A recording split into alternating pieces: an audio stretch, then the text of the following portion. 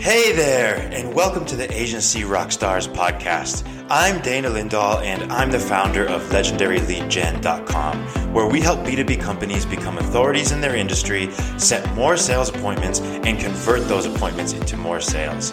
We also help other agencies sell our patented process on to their own clients. And we truly believe in the value of building and creating relationships, and in that being the main driver of new sales for agencies. So, stick around to the end of the show. We're going to be revealing how you can be our next guest on one of the fastest growing agency podcasts on the planet. All right, let's get straight into it.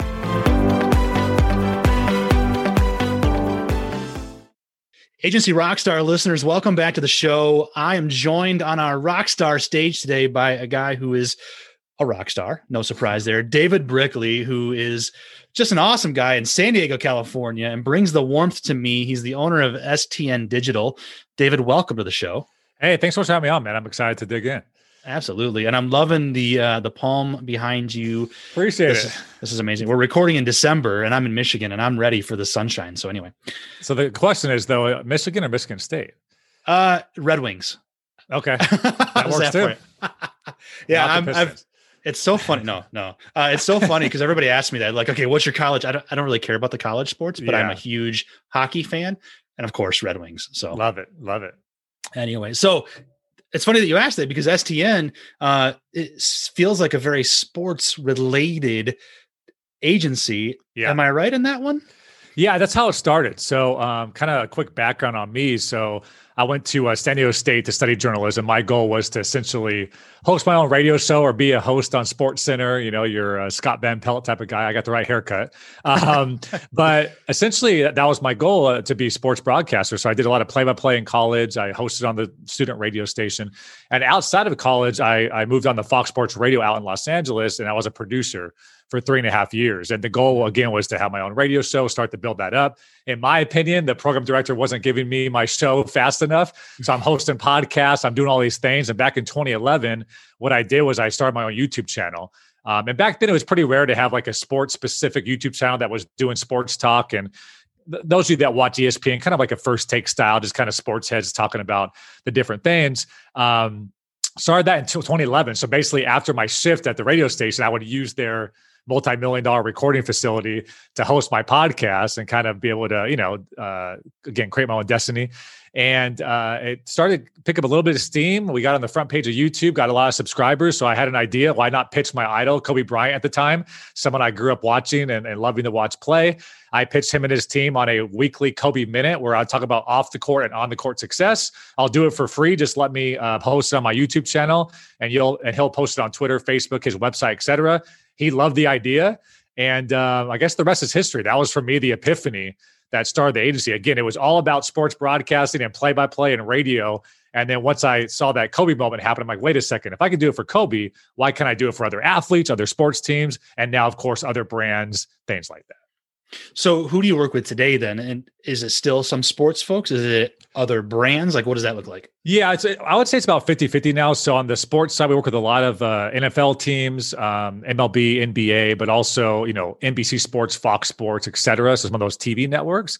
And then on the entertainment side, working a lot with Warner Media and HBO, as well as, FX and some different TV networks on that side. And then we work with Elton John in the music space with his TikTok account, same with Queen and some of these legendary artists. So to your point, it started off at very heavy in sports because that was my original passion and my love. But, storytelling, as you know, it's so easily transferred to not only sports, but entertainment, to product, CPG, all those different things. And so what kind of, I think about the clients that I've talked to, that I've worked with over my years in marketing, and I know their pain points. I know what they face. And it feels like you get to that level of Elton John or Queen or Kobe or, the Padres or somebody, and they've got to have different pain points. Maybe not though. So I asked that question. What are the pain points that your clients see right now in marketing and what you do with them? I think things move so quickly, as you know as well. I mean, right when you get a hold on Instagram, there's IGTV and Instagram stories, and right when you get a hold on that, here comes TikTok, which is just taking over the whole thing. And then now you have different things like fleets on Twitter, and it's now that when we run social media for a client, we do everything A to Z. We're running like 24 different platforms now. When you look at all the different features, so I think the pain point is not enough time, not enough people, and also when you think about your campaigns and your big initiatives, just not having the time to sit there for 3 hours and whiteboard out a bunch of fun ideas on how you can make a splash for your upcoming product launch or your upcoming, TV show, or maybe, a run to the NBA playoffs. So that's where I think we really help our partners is that, hey, we're best in class in terms of best practices. We know how to use all these different algorithms. We know what's worth our time and not worth our time. And overall, we can spend some time brainstorming and present you with all the ideas. You become the editor in chief, and all you have to do is give us the green light, and we can roll with it. Which I think at the end of the day is what client services is all about, regardless of industry, right?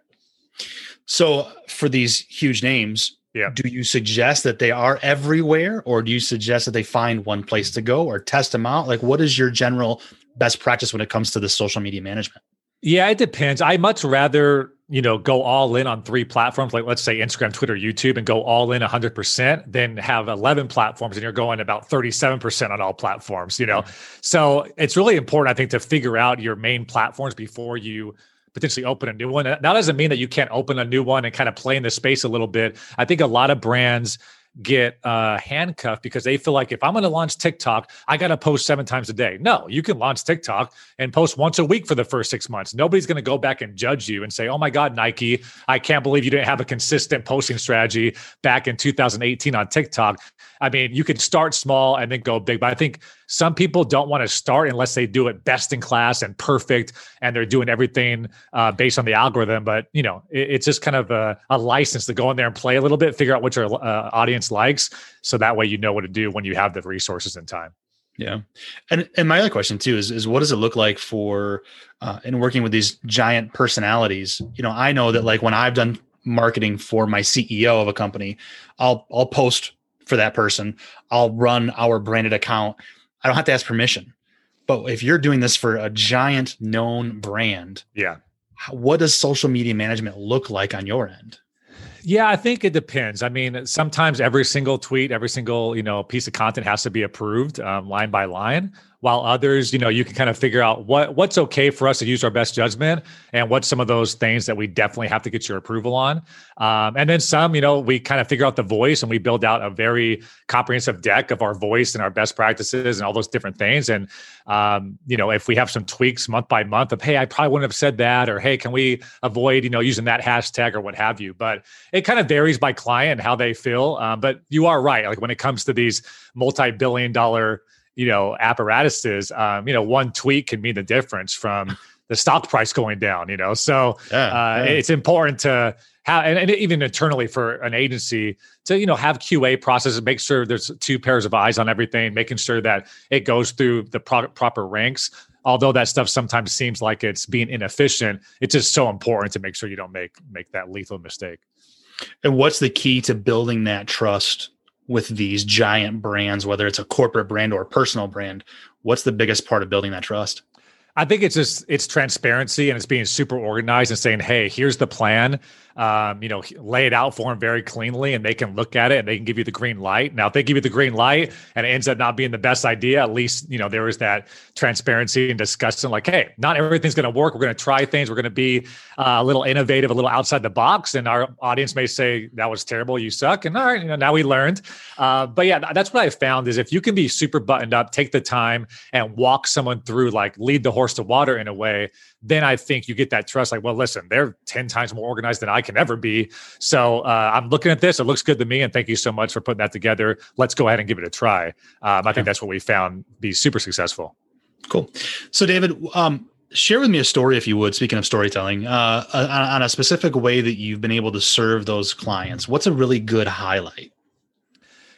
Yeah, a couple of things come to mind. I think the first one was when the Toronto Raptors won the NBA Finals or the NBA Championship last year, back in 2019. They brought us on board for strategy and content, and we gained 1.6 million followers in 6 weeks.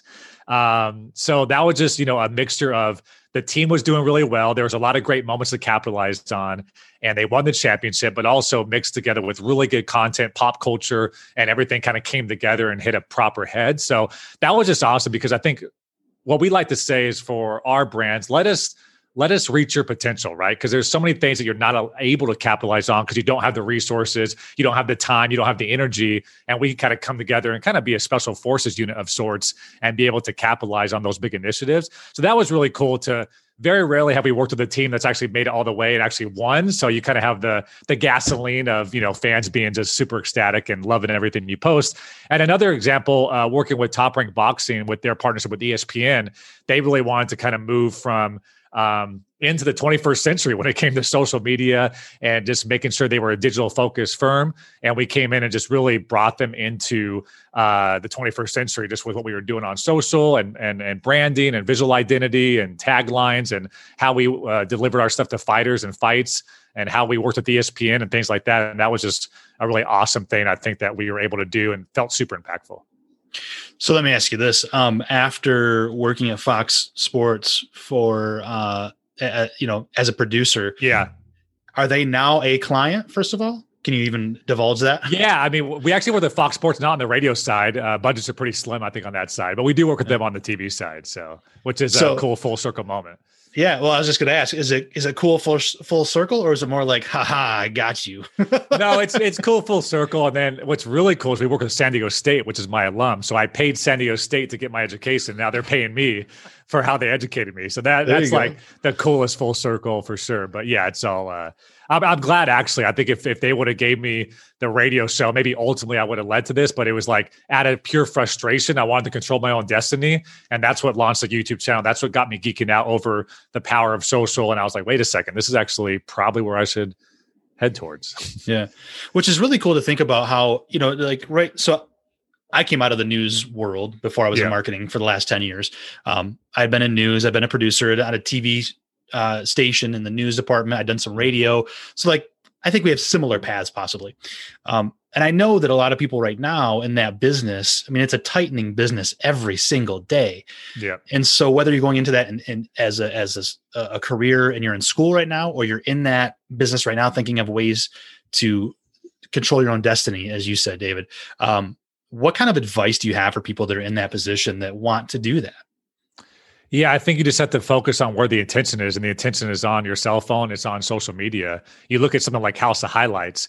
It pretty much, really hurt the Sports Center business on ESPN. I know you're a big sports fan, so Detroit Red Wings, I'm sure. I just know growing up in college, I had ESPN News on 24/7 on my TV just in case news broke. And now you follow Bleacher, House of Highlights, Barstool, whatever it may be, and you got it all at your fingertips. So I think the journalist or the radio host of 2020 is now a podcast host, like a Joe Rogan, right? Rather than maybe your traditional Rush Limbaugh or whatever, or Howard Stern. And then obviously from the journalism standpoint, it is, I think, growing the social media following more so than being on your local evening news. Yeah. And again, I love the fact that you said, control your destiny. Yeah. Like, just get out and do it, create the content and begin to promote yourself. Right.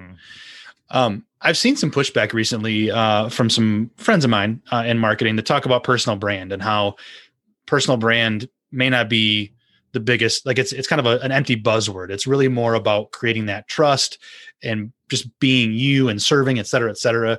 Is there a difference between reputation and personal brand? From a company standpoint or a personal standpoint?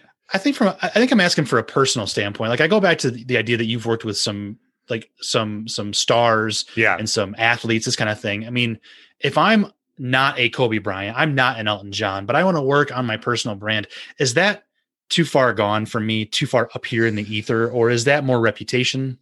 No, I think I think everybody really, it's becoming your resume in a sense. And I think it's funny, like I create my own content on my own social handles, and I'll have a client say, you know what, I saw that thing you posted, or they may even repeat something I said, but not even know I was the one that said it. So just because it's so organic, right? If you're passionate about something, or you really like something, and you can talk about it in an elegant way, or you can help people by inspiring them, motivating them, what have you. And that can kind of be an organic part of their day. way, it's much easier to do that than to raise your hand and say, hey, can you hop on a call? We'd love to talk you through our new products that we have. So I do think it's just a way to be like, hey, I'm here. I geek out over this stuff. I'm looking at all the algorithms. I'm fine. I'm following the news. And I think that builds a better reputation. Like, I can trust this dude.